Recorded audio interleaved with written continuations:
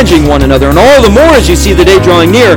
For if we go on sinning deliberately after receiving the knowledge of the truth, that's the oracles of God, there no longer remains a sacrifice for sins, but rather a fearful expectation of judgment and a fury of fire that will consume the adversary. This is Andrew Smith, pastor of Christ Reformed Community Church here in St. Johns County, Florida. I would like to extend to you an invitation to worship with us each Lord's Day at 10:15 a.m. Our address is 161 Hampton Point Drive, Suite 2, St. Augustine, Florida 32092. You can also access archived video versions of these same sermons on our Facebook page. Additionally, our sermons are broadcast live on Facebook every Sunday morning. Now, let's open God's Word and listen to the sermon for today's broadcast. This morning I want you to take your Bibles and turn with me again to Romans, this time Romans chapter 3. I want to preach a message to you that I've entitled Gospel Objections. Romans chapter 3, verses 1 through 8. Would you please stand in honor of the reading of God's Word, picking up in verse 1. Paul, continuing his thoughts, writes under inspiration of the Holy Spirit, "Then what advantage has the Jew? Or what is the value of circumcision?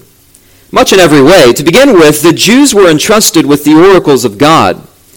What if some were unfaithful? Does their faithfulness nullify the faithfulness of God? Their faithlessness nullify the faithfulness of God? By no means. Let God be true, though every one a liar. As it is written, that you may be justified in your words and prevail when you are judged. But if our unrighteousness serves to show the righteousness of God, what shall we say? That God is unrighteous to inflict wrath on us? I speak in a human way. By no means. For then how could God judge the world? But if through my lie God's truth abounds to his glory, why am I still being condemned as a sinner? And why not do evil that good may come? As some people slanderously charge us with saying, their condemnation is just." Please be seated, and let's ask the Lord for his help as we look at this text together. Dear God, we pray that you will open the mouth of your servant to proclaim your word in the power of the Holy Spirit, and at the same time we pray that this same Spirit will open the hearts of the hearers who have assembled to hear your word. We pray that you would write your truth on our hearts so that your gospel motivates the very beat of our lives. We pray this for your glory. In Jesus' name, amen. The sin of the Jewish nation, if we're going to summarize it, would be the sin of unbelief. John Trapp, a Puritan of yesterday, said that the root of rebellion and apostasy is unbelief. Another Puritan said that sin is the insurrection and rebellion of the heart against God. It turns from him and turns against him. It runs over to the camp of the enemy and takes arms against God. Well, as we have seen since chapter 1 and verse 18, the Apostle Paul has called out all people, both Jews and Gentiles, for their sin. And in fact, he has pulled no punches in declaring that everyone, without distinction, are sinners and therefore worthy of God's judgment. Now, no doubt, the Jews who would have heard Paul preach or write like this would have cheered Paul on for calling the Gentiles out for their sins in chapter 1, verses 18 through 32. And no doubt they would have booed Paul when he charged the Jews with the same sorts of sins, being under the judgment of God.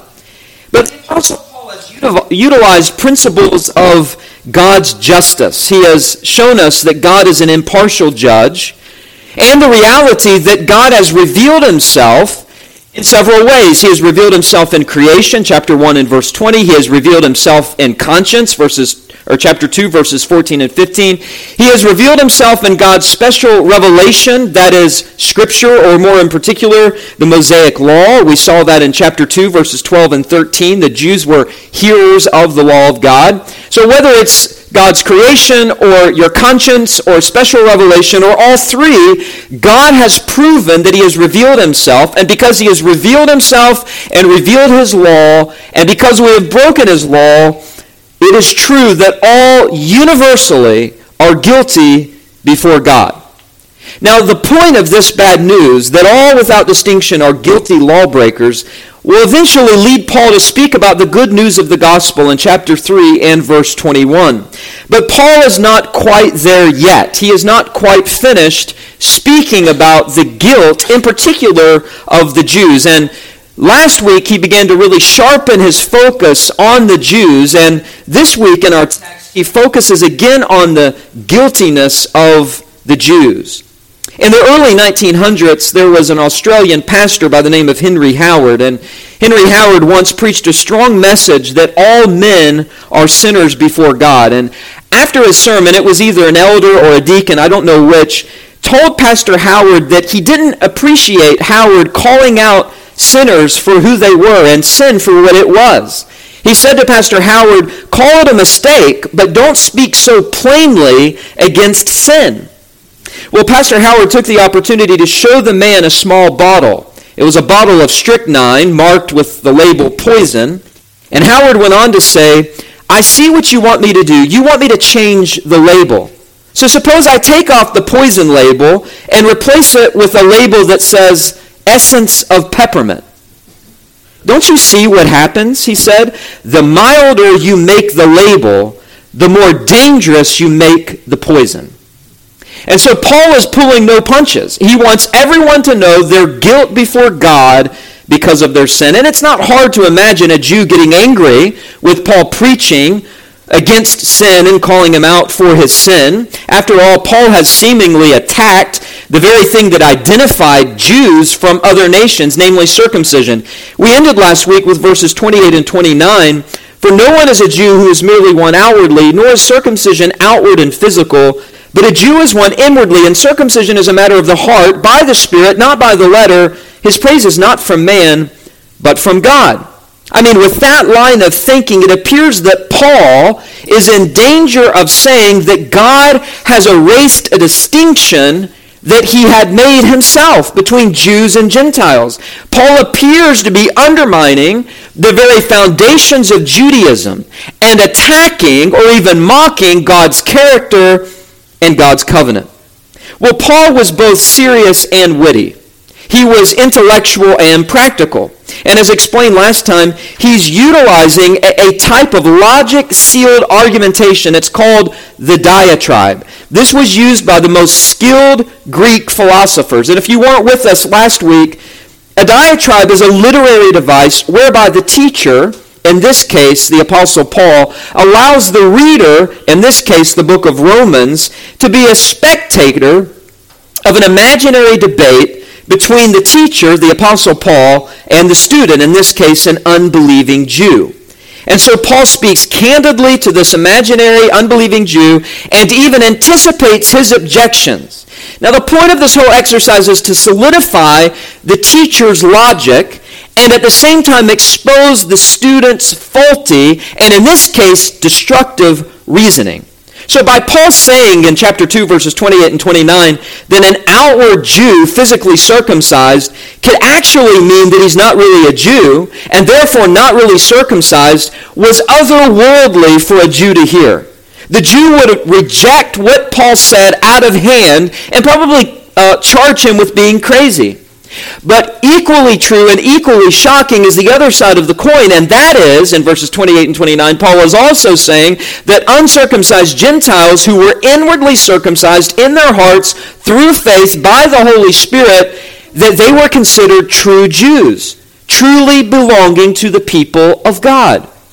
Now, it doesn't take a scholar to understand that God from the very beginning instituted physical circumcision. But God was also clear from the very beginning that the point of circumcision, outwardly speaking, was to serve as a sign regarding God's promises. And God was clear, whether it was twice in Deuteronomy, twice in the book of Jeremiah, once or twice in the book of Leviticus, that if your heart remains uncircumcised, then you are still in your sin and you are guilty before God for breaking the law of God. That's why the Bible says, the words of God in Deuteronomy, I want your hearts to be circumcised. Circumcise the foreskins of your hearts.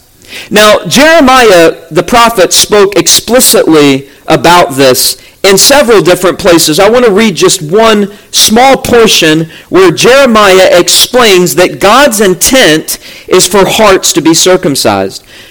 God says to the Jews through Jeremiah, "Thus says the Lord, let not the wise man boast in his wisdom, let not the mighty man boast in his might, let not the rich man boast in his riches, but let him who boasts boast in this, that he understands and knows me, that I am the Lord who practices steadfast love, justice, and righteousness in the earth. For in these things I delight, declares the Lord. Behold, the days are coming, declares the Lord, when I will punish all those who are circumcised merely in the flesh," that is Jews. And then he goes on to say, "Egypt, Judah, Edom, the sons of Ammon, Moab, and all who dwell in the desert, who cut the corners of their hair. For all these nations are uncircumcised, and all the house of Israel are uncircumcised in heart." So really what Paul is preaching here was not novel. There's not that much of a difference between the new covenant and the old covenant. We all still need to be circumcised in our hearts. Now, I believe, along with a host of other commentators, that Paul is actually reconstructing actual arguments of gospel-rejecting Jews that Paul had come in contact with in his synagogue evangelism. If you take your Bibles and turn with me to Acts chapter 17, I'll show you a couple of places where this occurred. First, it occurred in Thessalonica. Acts 17, verse 1, when they had passed through Amphipolis and Apollonia, they came to Thessalonica, where there was a synagogue of the Jews. And notice verse 2, when Paul went in, as was his custom, and on 3 Sabbath days he reasoned with them from the Scriptures. This means that the Apostle Paul had a dialogue with unbelieving Jews, and they would reject what he taught. They would ask him questions, and Paul would respond with reasonable, logical arguments. Okay, that was in Thessalonica. Now skip with me to verse 16. Now he's in Athens. While Paul was waiting for them at Athens, his spirit was provoked within him. He saw that the city was full of idols. Notice verse 17. So he reasoned in the synagogue with the Jews and the devout persons and in the marketplace every day with those who happened to be there. Some of the Epicurean and Stoic philosophers also conversed with him, and some said, "What does this babbler wish to say?" Others said, "He seems to be a preacher of foreign divinities," because he was preaching Jesus and the resurrection. So here in Athens, Paul again reasons with Jews, and they accuse him of being crazy, of being a babbler, of speaking nonsense. So he did it in Thessalonica. He reasoned with the Jews. He reasoned with the Jews in Athens. Turn with me to chapter 18. He also did this in Corinth. Verse 1. After this, Paul left Athens. He went to Corinth. He found a Jew named Aquila, a native of Pontus, recently come from Italy with his wife Priscilla, because Claudius had commanded all the Jews to leave Rome. And he went to see them, verse 3, and because he was of the same trade, he stayed with them and worked, for they were tent makers by trade. Verse 4, and he reasoned in the synagogue every Sabbath and tried to persuade Jews and Greeks. So Paul was always countering the Jewish understanding of salvation to say that I'm preaching the true gospel, you've got it wrong. And he was always countering the Gentiles, and he was saying to them, you have a knowledge of God written on your heart. God has created the world. You know there's a God, but there's only one true God, and that one true God is the one God out of all your plethora of gods that you aren't following.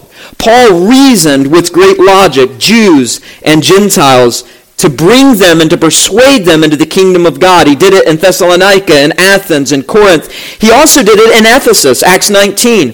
Notice with me in verse 8. And he entered the synagogue, and for 3 months he spoke boldly, reasoning and persuading them about the kingdom of God.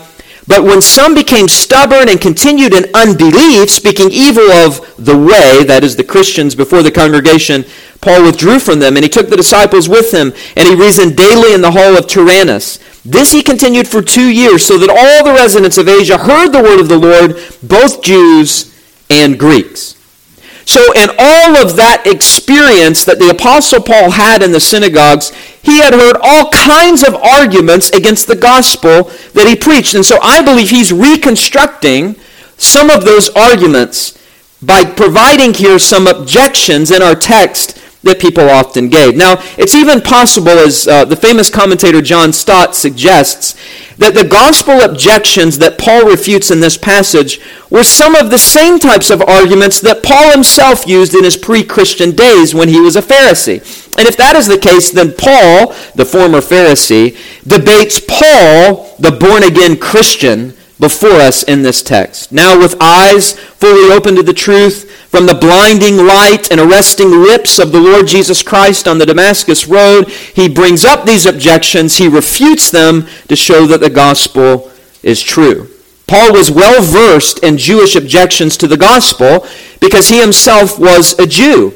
And he lived his whole ministry opposing the Jewish legalists. One day, for example, Paul was arrested in the temple itself.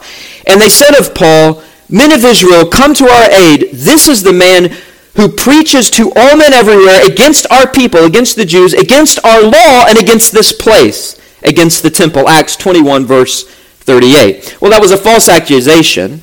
Paul didn't hate circumcision. For example, he had Timothy circumcised. And Paul wasn't ungrateful for his heritage either. But listen to this. Paul's love for Christ constrained him to preach Scripture instead of traditions. It constrained Paul to confront sinners instead of coddle them, and to remind them to look to Jesus, not themselves, not their tradition, not their heritage. For example, he said to the Corinthians, "For I determined to know nothing among you except Jesus Christ and him crucified." So Paul will not back down. But in these verses 1 through 8 of chapter 3, Paul is echoing objections he heard against the gospel by Christ-rejecting Jews, and all of them center around the assumption that said this in effect. It said this: Paul's gospel makes a mockery of God's covenant with the Jewish nation, and it makes a mockery of God's character because he's unable to fulfill his promises. Now, there are 4 primary objections against the gospel that Paul raises and refutes. And as we're going to see, these are the same types of rejections in principle that are raised against the gospel even in our day. So let's look at these in turn. Objection number 1 is found in verses 1 and 2. It said that Paul's gospel disrupts or derails God's covenantal plan. Paul's gospel, they said, disrupts or derails God's covenantal plan. Notice the question raised in verse 1. Paul says, "Then what advantage has the Jew?" Now this objection is raised by someone objecting to the gospel that Paul preached on the grounds of what Paul said about circumcision in verses 28 and 29 of chapter 2. Paul had often heard the following type of objection: if a true Jew is one inwardly experiencing circumcision of the heart, then what real advantage, verse 1, exists in being an ethnic Jew? After all, the Bible is explicit that God made a covenant with ethnic Jews and he chose them as a special nation. So the objector asks, what advantage has the Jew? Well, the Jews were right. Deuteronomy 14:2, "You are a holy people to the Lord your God. The Lord has chosen you to be a people for his own possession out of all the peoples who are on the face of the earth." So the Jewish objector is saying, is this a useless enterprise of God's sovereign determination? Does this mean, Paul, because of your gospel, that there's no advantage to belonging to the Jews, God's special people? Well, Paul anticipates this question raised, and then he turns to the famous of all Jewish rituals, which he had spoken about at the end of chapter 2, the sign that the Jews had been cut out of the world to be his own special people. Notice verse 1 again. Paul says, "Or what is the value of circumcision?" What is its value? Now, Paul answers in an unexpected way in verse 2, given the manner he spoke about circumcision. In chapter 2, verses 28 and 29, you might think that Paul would say, well, really, the Jew has no advantage. But that's not how Paul responds. Notice verse 2, Paul says, let me answer your objection. Much in every way are there advantages. Paul didn't believe that circumcision or law-keeping was unimportant. Paul never denied that the various privileges and blessings associated with being a Jew in the Old Testament meant they had no advantage. Paul was aware, for example, of Psalm 147 and verse 20. God has not dealt thus with any other nation. They do not know his rules, other nations, but we know his laws. Praise the Lord. So Paul responds, so much in every way are there advantages. Now, if you flip with me to chapter 9, Paul will go on to list these advantages. In verse 3, Paul says, I could wish that I myself were accursed and cut off from Christ for the sake of my brothers, my kinsmen according to the flesh. And now he lists some advantages of the Israelites. He says, they are Israelites. To them belong the adoption. They're the adopted sons of God, the glory, the covenants, the giving of the law on Mount Sinai, the worship, true worship of God, the promises. Paul says in verse 5, to them belong the patriarchs, this great history of godly men. And from their race, according to the flesh, is the Christ. Jesus, the Messiah, came from their ethnicity. Jesus was a physical Jew. But here in Romans 3, Paul simply lists the chief way that a Jew had an advantage over a Gentile. Notice it in verse 2. Paul says, to begin with, the Jews were entrusted with the oracles of God. Now, later in chapter 9, he's going to explain the other advantages that I just listed. But here he's talking about the chief way. Chief among the advantage of being a Jew is that they had received the oracles of God. This is a far greater advantage than the Gentile, right? Chapter 2, verses 14 and 15. They only have the law of God written on their hearts. There's nothing specific for the Gentile in Revelation, but for the Jew, they've been given the oracles of God. You see, the objection that Paul anticipates strikes, and you must understand this, at the heart of what separated Jews from Gentiles. It wasn't just circumcision, but it was the fact that God had made a covenant with Abraham. He had spoken his word to Abraham, the oracles of God, and so the objector wonders whether or not this gospel Paul preaches, the only thing that has the power through the Spirit to circumcise hearts, does that gospel somehow undermine or disrupt or derail God's covenantal plan to have a people for himself? And Paul's answer is, there's no disruption to God's covenantal plan. God's people were given the oracles of God. The Jews therefore knew in detail the terms of the covenant because God spoke it to them. They had it written down in the Old Testament scriptures, the ta logia tutheo, the oracles of God, the divine sayings of God. God uttered from his mouth holy scripture, and they had it in their possession. So you see, Paul was saying the problem was the Jews not taking advantage of their advantage. The Bible. Instead of delighting in God's law, the oracles of God, they despised it. We could even apply Hebrews 5:12 to them. For though by this time you ought to be teachers, you need someone to teach you again the basic principles of the oracles of God. You need milk, not solid food. They had missed the basics of God's word, the basics of true salvation. Peter said, when the prophet or preacher speaks, he speaks as one who speaks oracles of God. And think about how many prophets spoke the oracles of God. And Paul says here in verse 2 that the Jews were entrusted with the oracles of God. That means they were custodians of its treasures. Collectively, the Jews were to be depositories of all what God's word said. They were stewards of the message. Just as Paul said he was a steward of the gospel in 1 Corinthians 9 and 1 Thessalonians 2, so were the Jews. John Calvin says, and I quote, the oracles were committed to them for the purpose of preserving them. The Jews were depositories and secondarily dispensers of the word. That is to say, they were protectors of the word and meant to be proclaimers of the word. They were stewards of the word, and therefore they were meant to shout its truths to the Gentiles. But Paul's point here in verse 2 is the Jews weren't good stewards of the word. They weren't good listeners. And because they weren't good listeners of the word, they largely broke covenant with God. They failed to be a light to the Gentiles. They didn't dispense God's word to the world, and they didn't even understand it themselves. This picks back up on what Paul spoke about in verse 19 of chapter 2, when Paul said, if you are sure that you yourselves are a guide to the blind and a light to those who are in darkness, an instructor of the foolish, verse 20, a teacher of children, having in the law the embodiment of knowledge and truth, you then who teach others, do you not teach yourselves? And obviously, as you remember last week, the answer is no, they didn't teach themselves. They were not good teachers of themselves or of other people.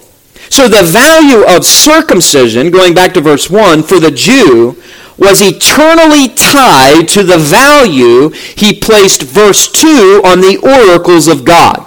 As Calvin says, the value of circumcision is not made to consist in the naked sign, but its value is derived from the Word of God. In other words, if they had been better listeners to God's Word, the covenant and circumcision would have greatly benefited them, because the Word of God explains explicitly that the sign of circumcision points to God's promise of the covenant, that he will circumcise or forgive hearts who look to God alone for salvation. And we're going to see more of this in Romans 4. The example is Abraham, who believed and God credited it to him as righteousness.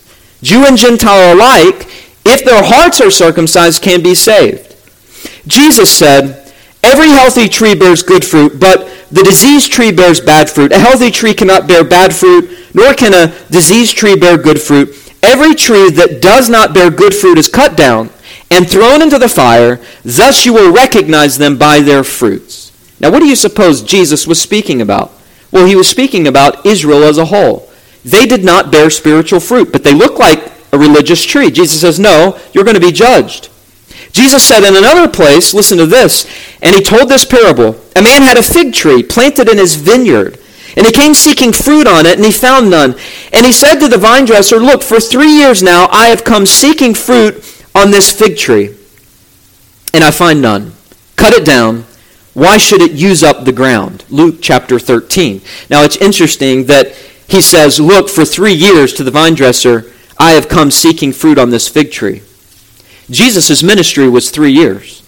And for 3 years, Jesus had preached and debated against the Jewish teachers, and he said, look, you guys aren't getting it. I understand you think that you obey the law, but you're hypocrites. You've not trusted in true salvation. You're trusting in your circumcision. You're trusting in your heritage. You're trusting in your religiosity. So it's obvious that here in chapter 3, Paul is giving a preview of what he's going to say in chapter 11. When he says that the Jewish branches were broken off so that the Gentile branches, believers, would be grafted in. And then Paul says the Jewish branches were broken off, listen to this, because of their unbelief. Jesus and Paul were preachers of what the Old Testament taught. Isaiah the prophet said, "And now I will tell you, what will I do to my vineyard?" Remember, Jesus spoke about the vineyard. Isaiah says, "I'll remove its hedge, it shall be devoured. I'll break down its wall, it shall be trampled down. I'll make it a waste, it shall not be pruned or hoed, and briars and thorns will grow up. I will also command the clouds that they rain no rain upon it." God's judgment. Or Amos 3:2, "You only have I known of all the families of the earth." But this does not mean merely privilege, it means responsibility, because Amos goes on to say, "Therefore," speaking on behalf of God, "I will punish you for all your iniquities." Yes, I chose you out of all the families of the earth, but I'm going to punish you for all your iniquities. You see, folks, privileges imply duties. And Israel had not been faithful to their trust. The majority were unbelieving, they were unfruitful, they trusted in the sign of circumcision instead of what the sign pointed to, the salvation promises of God. They had an advantage, but they squandered it.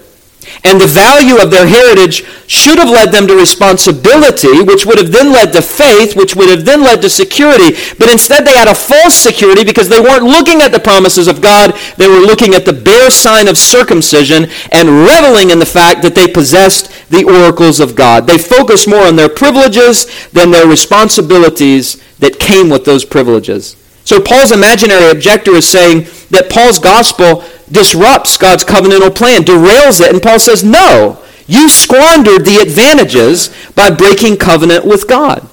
And I should hasten to say that if Paul were to write to the church today, he might bring up baptism and preaching.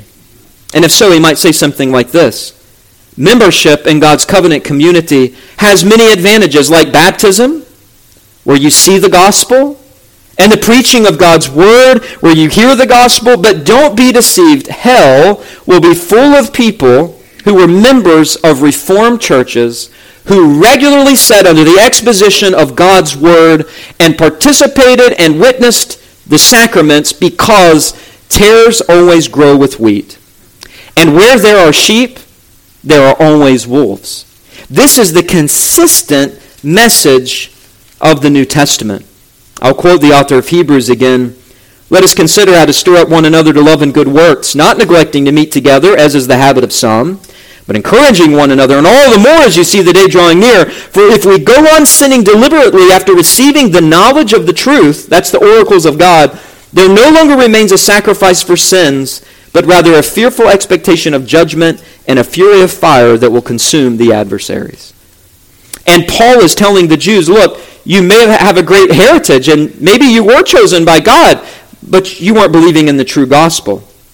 Now, Paul moves to another anticipated objection in verses 3 and 4. If the first objection said that Paul's gospel disrupts God's covenantal plan or derails it, the second objection, objection number 2, says that Paul's gospel destroys God's covenantal promises.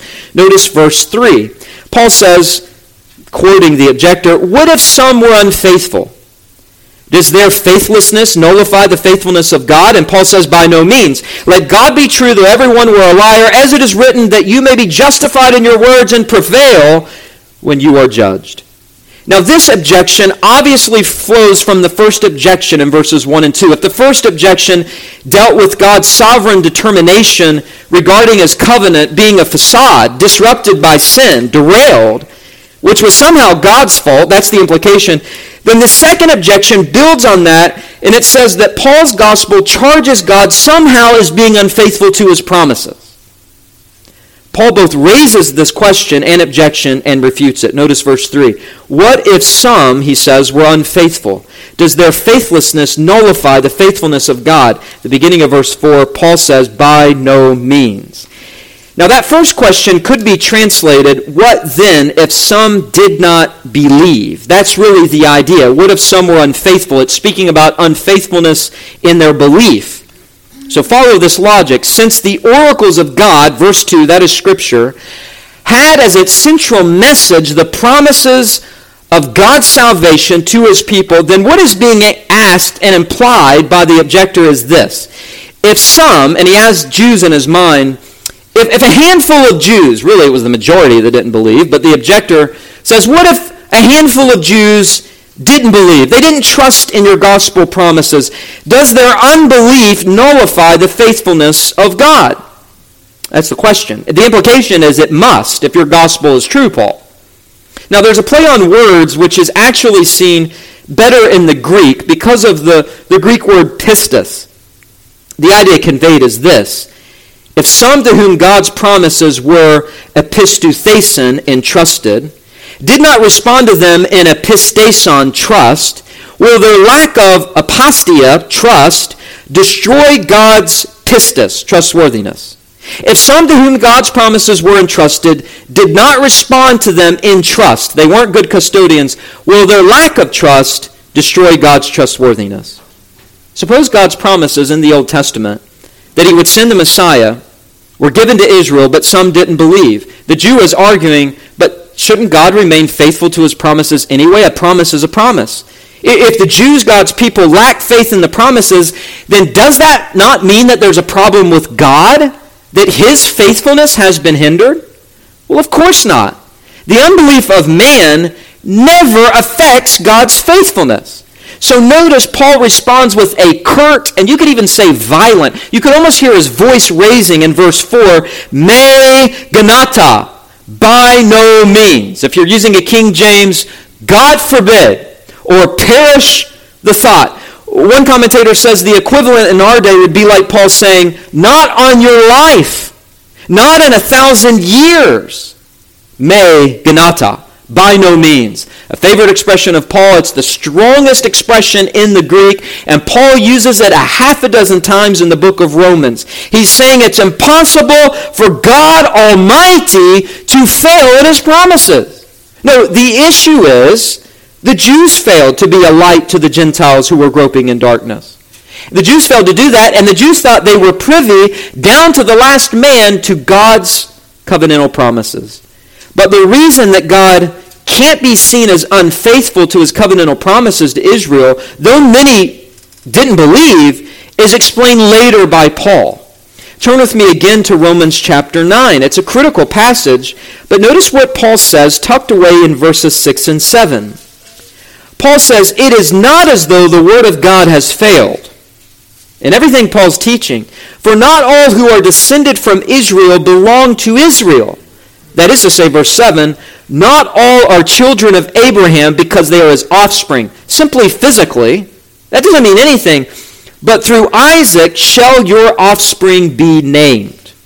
So what Paul is saying here, this means, verse 8, that it is not the children of the flesh who are the children of God, but the children of the promise are counted as offspring. What he's saying is identical to what he said in chapter 2, verses 28 and 29. If you trust in the promise of the gospel, then your heart is circumcised. And whether or not you've never been circumcised and you weren't born into a Jewish family, it doesn't matter. A true Jew, a true son of Abraham, is someone who believes in the gospel. So God wasn't unfaithful to his promises.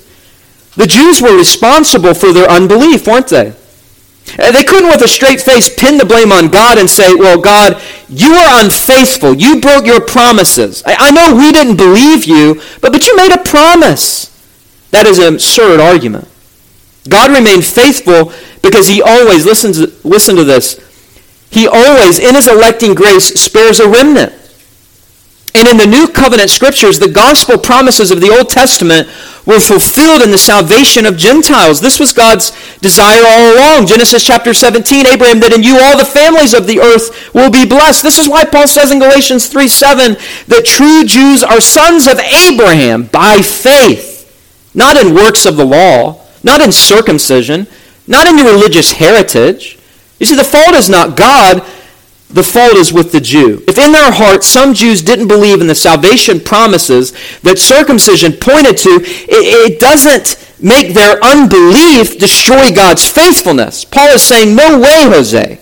That can't be the case.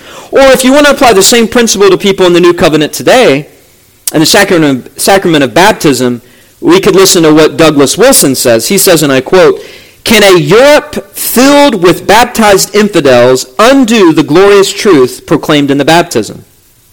Wilson says, not a bit of it. God forbid. Every last covenant member could be a skunk, and God remains true. He then says, our task is not to conform the sacrament to the behavior of the people, but rather to conform the people to the nature of the sacrament. End quote. So this takes us to Paul's second thing that he says in verse 4.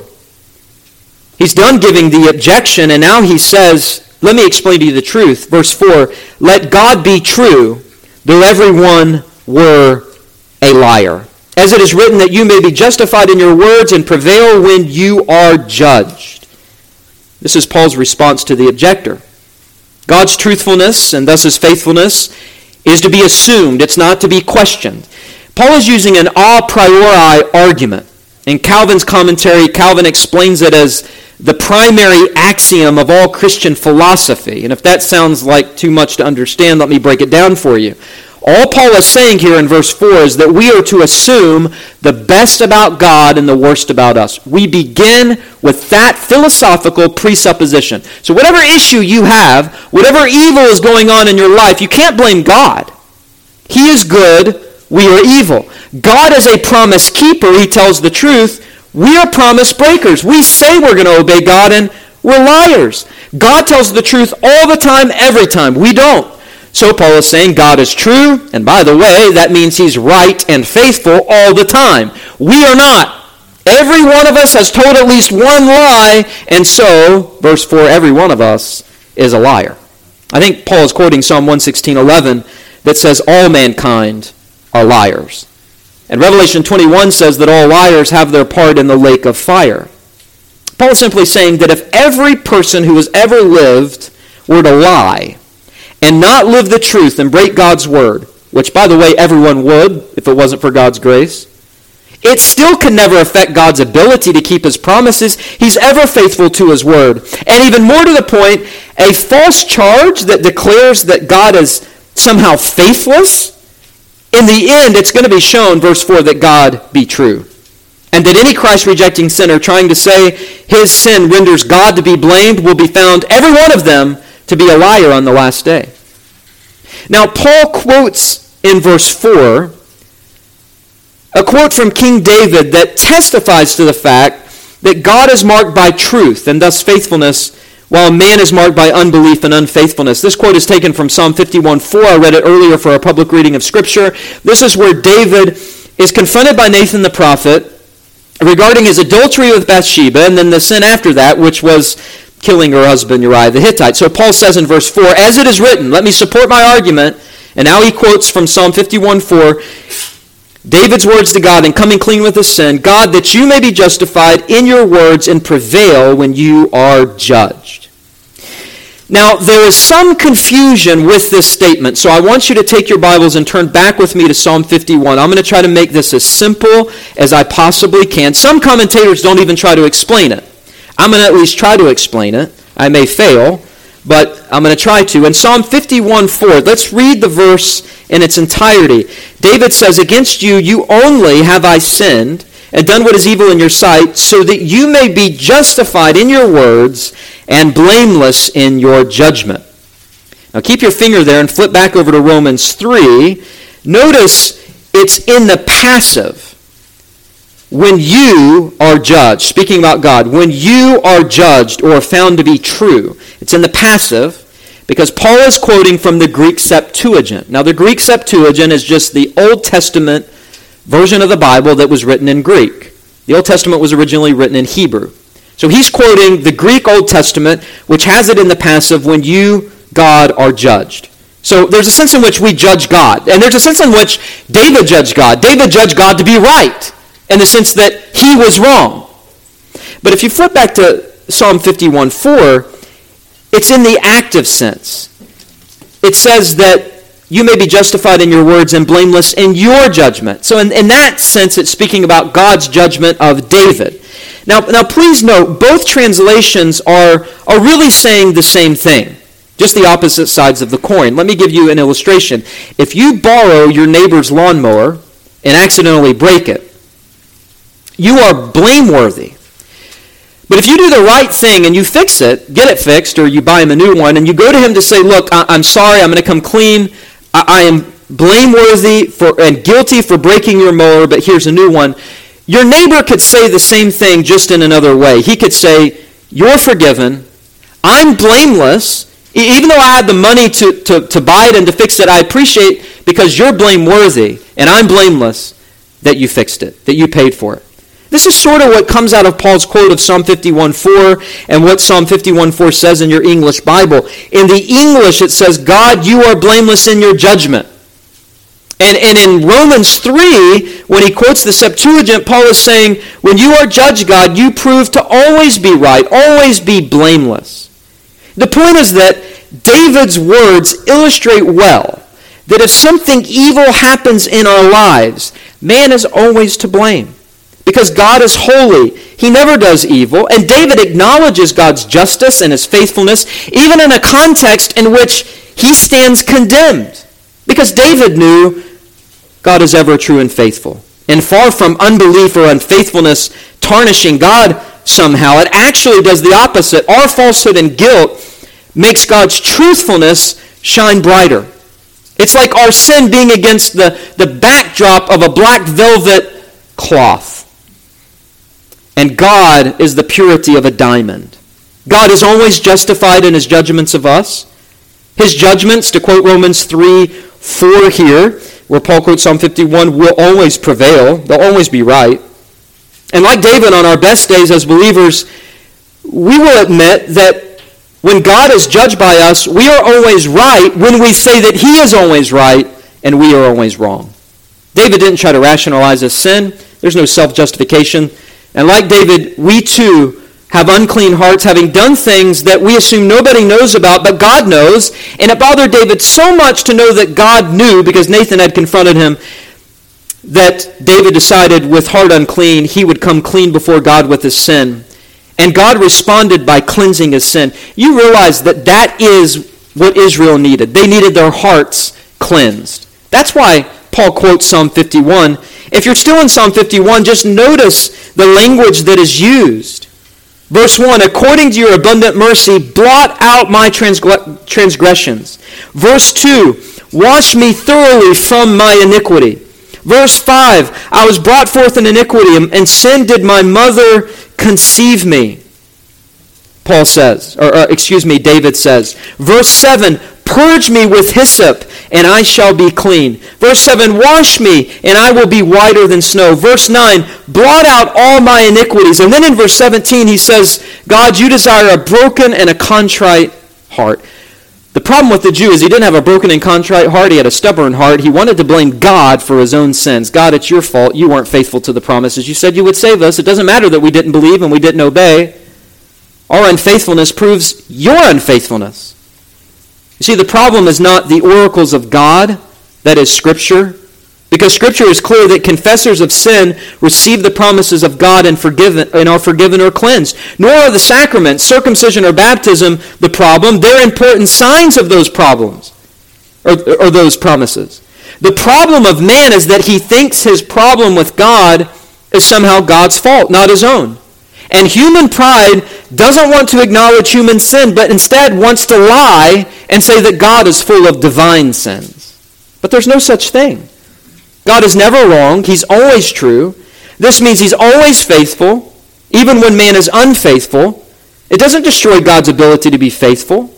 If you're a Christian this morning and a true believer, you will never blame God for anything in life, especially sin. You will come clean with your sin. You will declare, as David did, that God is righteous, that he is a righteous judge, even when this means you condemn yourself, because you know that's the right thing to do. Well, the third objection we want to look at really takes an unthinkable and outrageous turn.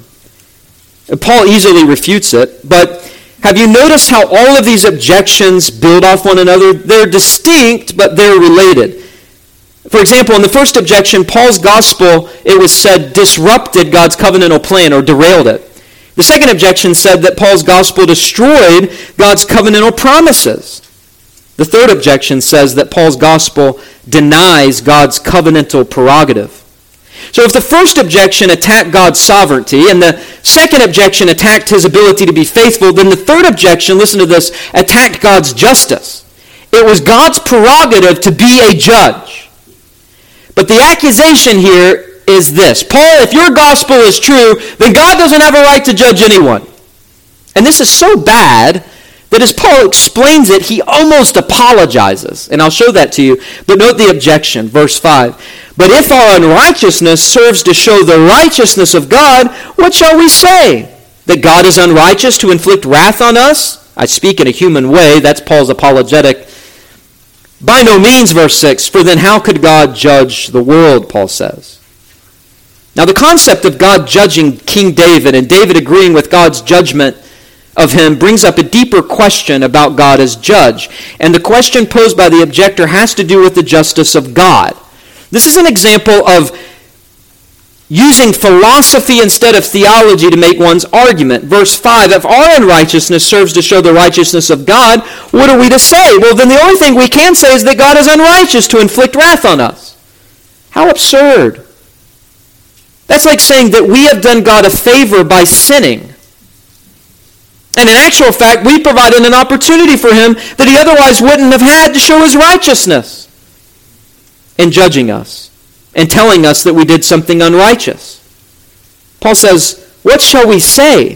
Or what can we conclude if our sin contributes to an opportunity to show off God's bright righteousness against the black backdrop of our unrighteousness? What do we conclude? What are we to conclude? Paul says that God is unrighteous to inflict wrath on us. He's quoting the objector. Does this mean that God is unrighteous to inflict wrath on us? This is such warped thinking. To suggest that our unrighteousness is to be applauded because it gives God a chance to show his righteousness off to the world, and that because we've honored him by showing our unrighteousness, he would actually be unrighteous to then turn around and inflict his wrath upon us. This is so embarrassing to the Apostle Paul that he speaks parenthetically at the end of verse 5. He says, I speak in a human way. In other words, I just want you to know, these aren't my words. These are the types of silly arguments I heard in the synagogues. And it's embarrassing. So he responds in verse 6, me gnato, there it is again, by no means, perish the thought, God forbid. And he explains, for if what you say is true, then how could God judge the world? In other words, Paul is saying, really? God is unfair to judge sin if the gospel I preach is true? How could you suggest this? Everyone knows that God is qualified to judge because he is righteous and because man is unrighteous. Chapter 1, verse 32, though they know God's righteous decree that those who practice such things deserve to die, they not only do them but give hearty approval to those who practice them. Paul says, look, you know Genesis 18:25, Jew. You know it really well. Shall not the judge of all the earth do right? Your whole Torah is about God being a judge because he has a law. And now you're saying that if the gospel I preach is true, renders God unable to be just when he punishes people? Since God is judge, how can he not make judgments? Your argument is absurd to think that way. It is God's prerogative to be judge. Now, all of this takes us to the fourth objection. The first objection said that Paul's gospel derails God's covenantal plan. That was an attack on his sovereign determination. The second objection, Paul's gospel destroys God's covenantal promises. That was an attack on his faithfulness. And the third objection, Paul's gospel denies God's covenantal promises or prerogative, verses 5 and 6. That was an attack on his justice. The fourth objective says that Paul's gospel distorts God's covenantal purpose. This is an attack on God's glory. The third objection was really out there. It seems to be strange coming from a Jew to say that if your gospel is true, then God doesn't have a right to be a judge. The Jew reveled in God's judgments of Gentiles. But verses 7 and 8 help explain that third objective. And actually, I think is a fourth objection because it goes even deeper into sin and accusations against God. And I love how Paul deals with this. He's rather cheeky or snarky. By the way, Paul always was that way with Jewish legalists, hypocrites. He didn't have a problem using sarcasm. That's what they needed to wake him up. And in verse 7, he actually impersonates a gospel objector. Notice the language of verse 7. But if through my lie God's truth abounds to his glory, why am I still being condemned as a sinner? He's impersonating the objector by including himself in the first person singular. But if through my lie God's truth abounds to his glory, why am I still being condemned as a sinner? He's impersonating and mocking this objector. Paul was such a great preacher. He anticipated the objections. And he was a great listener. He knew his audience as well. He knew the Jewish synagogue well. So he impersonates their objection to the gospel. Now remember, at this point, Paul has really only mentioned the gospel one time in the whole book of Romans. That was chapter 1, verse 17, where Paul said, the just shall live by faith. If you want to be declared righteous by God, it doesn't come by works of the law. It comes by faith. Faith alone, as we say. But as Paul preached that faith alone message, here was the type of argument people made. Notice your Bibles, verse 7. But, based upon the previous objection, if through my lie, just as our unrighteousness displays God's righteousness more brightly, verse 5, and therefore God's truth or faithfulness abounds to his glory, this is what Paul's saying, then why am I still being condemned as a sinner? In other words, if my sin makes God look good, then verse 8, why not just do evil that good may come? This is sophistry in its most subtle and dangerous form. In other words, the objector, as Paul presents him, is saying, how can God judge me or condemn me when I have glorified him by sinning? I've had an opportunity to give God an opportunity to put his righteousness on display. I've actually glorified God by my sin. The objector is suggesting that the sinner should go on sinning to his heart's content and moreover get good at it to provide an opportunity for God's grace to shine. The more the sin, the more the glory. This is an argumentum ad absurdum. And Paul doesn't even really respond to it hardly, but he does in chapter 6, verse 1. What shall we say then? Are we to continue in sin that grace may abound? What does Paul say in verse 2? There it is again. Me genata, by no means. The end never justifies the means. But here in 3:8, Paul goes on to say that he was accused of this very thing, teaching this way. He says, as some people slanderously charge us with saying. There were those that accused Paul of preaching the gospel, and that the gospel suggested, you're forgiven, you can live any way you want to live.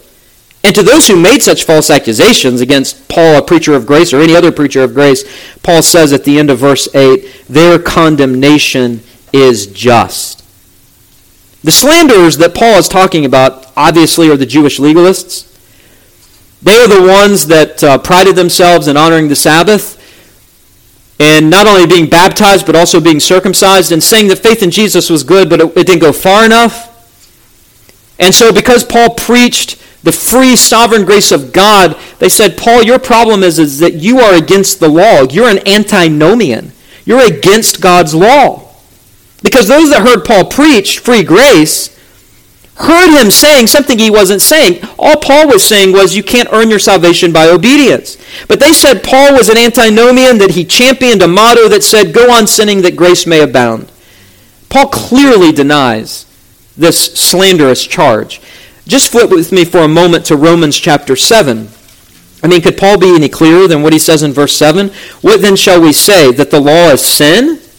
No, by no means. There it is again. Yet if it had not been for the law, Paul says, I would not have known sin, for I would not have known what it is to covet if the law had not said, you shall not covet. Paul says, I love the law of God. It revealed to me my sin. I'm not anti-law, antinomian, but sin, seizing an opportunity through the commandment, produced in me all kinds of covetousness, for apart from the law, sin lies dead. And then skip to verse 12, Paul says, so the law, here's my conclusion on it, is holy, and the commandment is holy and righteous and good. So Paul refutes them by saying that the condemnation of antinomians is just, or the condemnation of legalists is just. Either interpretation of verse 8 is possible, but here's the point. Both are true. And given Paul's support of God's law as a means by which God shows us our sin and leads us to salvation, it doesn't mean that we can then throw away God's law and live however we want. God's grace isn't a license to sin. But neither was God's law meant to be obeyed in order to achieve salvation. So Paul's gospel didn't teach antinomianism. Free from the law, oh blessed condition. We can sin all we want and still have our remission. Nor did Paul teach works salvation through circumcision or honoring the Sabbath or baptism. If the law I obey, I will be okay. Works will be my stay until that long-awaited day. I will be okay. No. Here's the point of the fourth objection. God receives glory not by your sin. Do you understand that? You do nothing to contribute to the sovereignty of God as a Calvinist by saying your sin doesn't matter. Sin never glorifies God.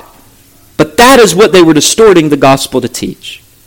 And these are the objections. Now, throughout the sermon, I've applied these objections and shown how, in principle, they can apply even in our own day. Let me give you just a handful of other applications.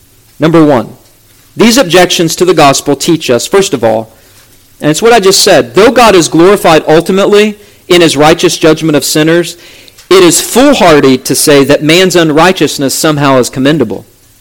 God is glorified by people in hell, and God is glorified by judging sinners. But that doesn't mean that you're helping him by contributing with an unrighteous life.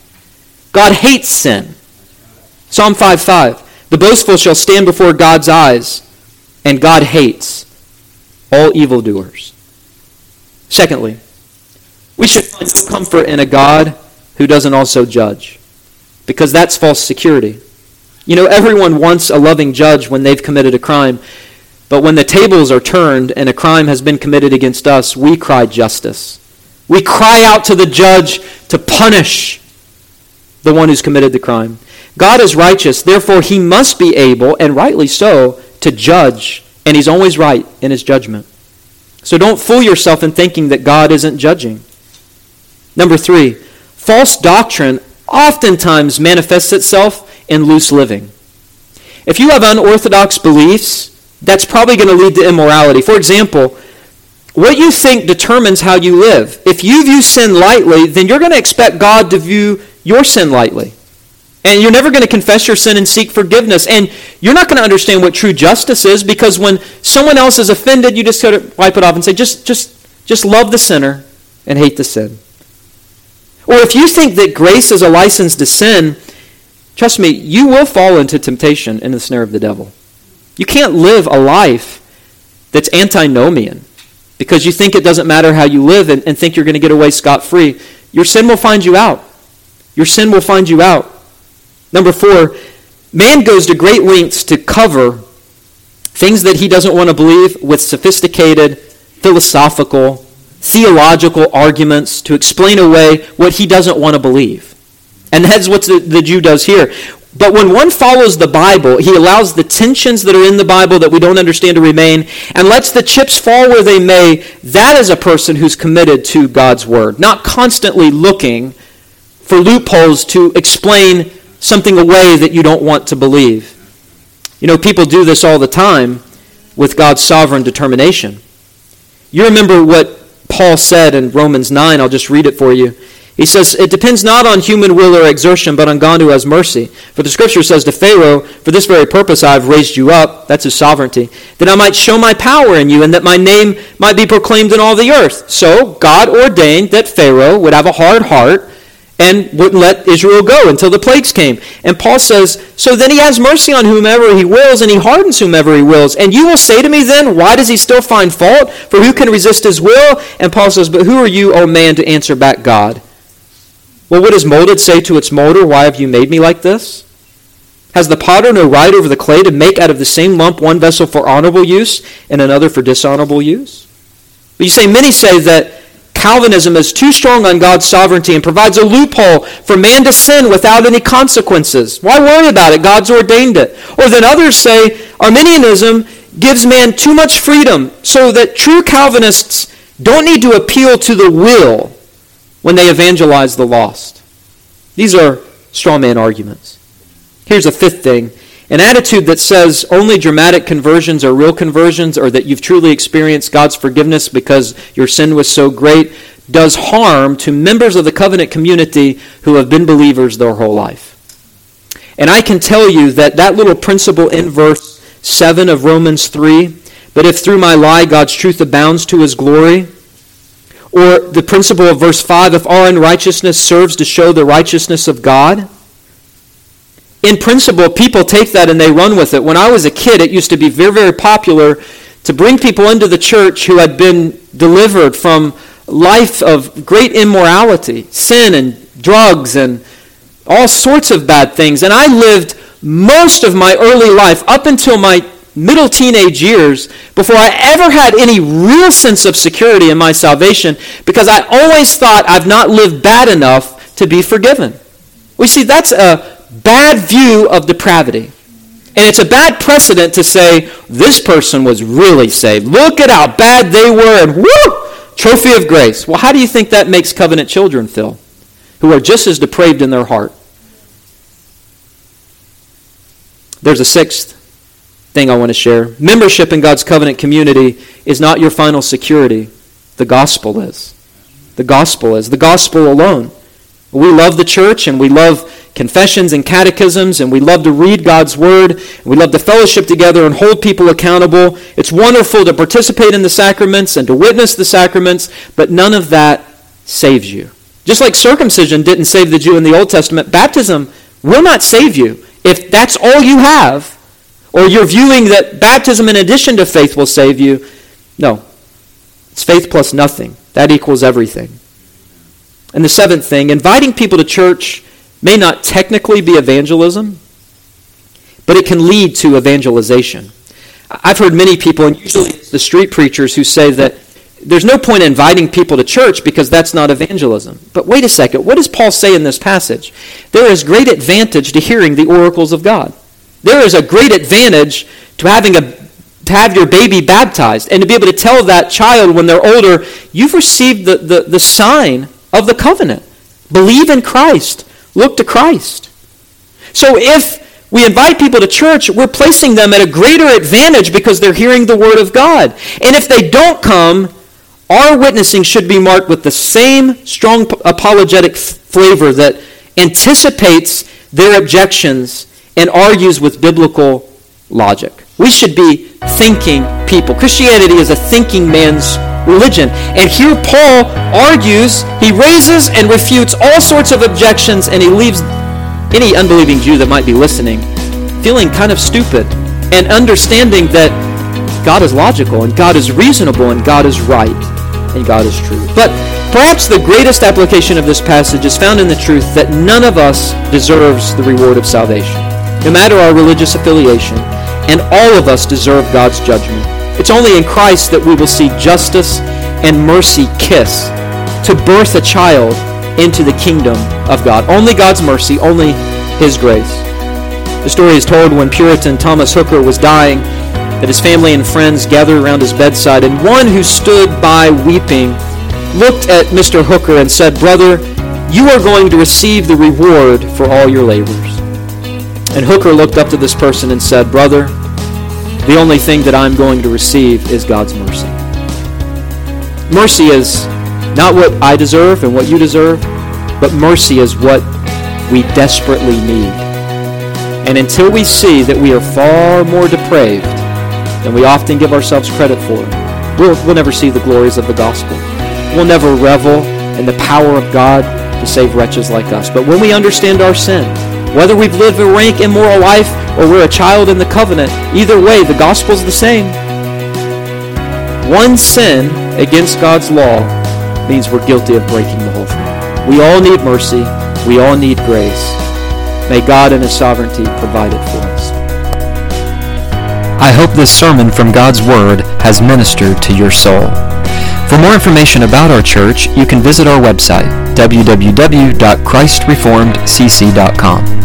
Also, for access to more sermons, articles, and a podcast I host entitled Today in Church, His Story, you can visit www.pastorandrewsmith.com.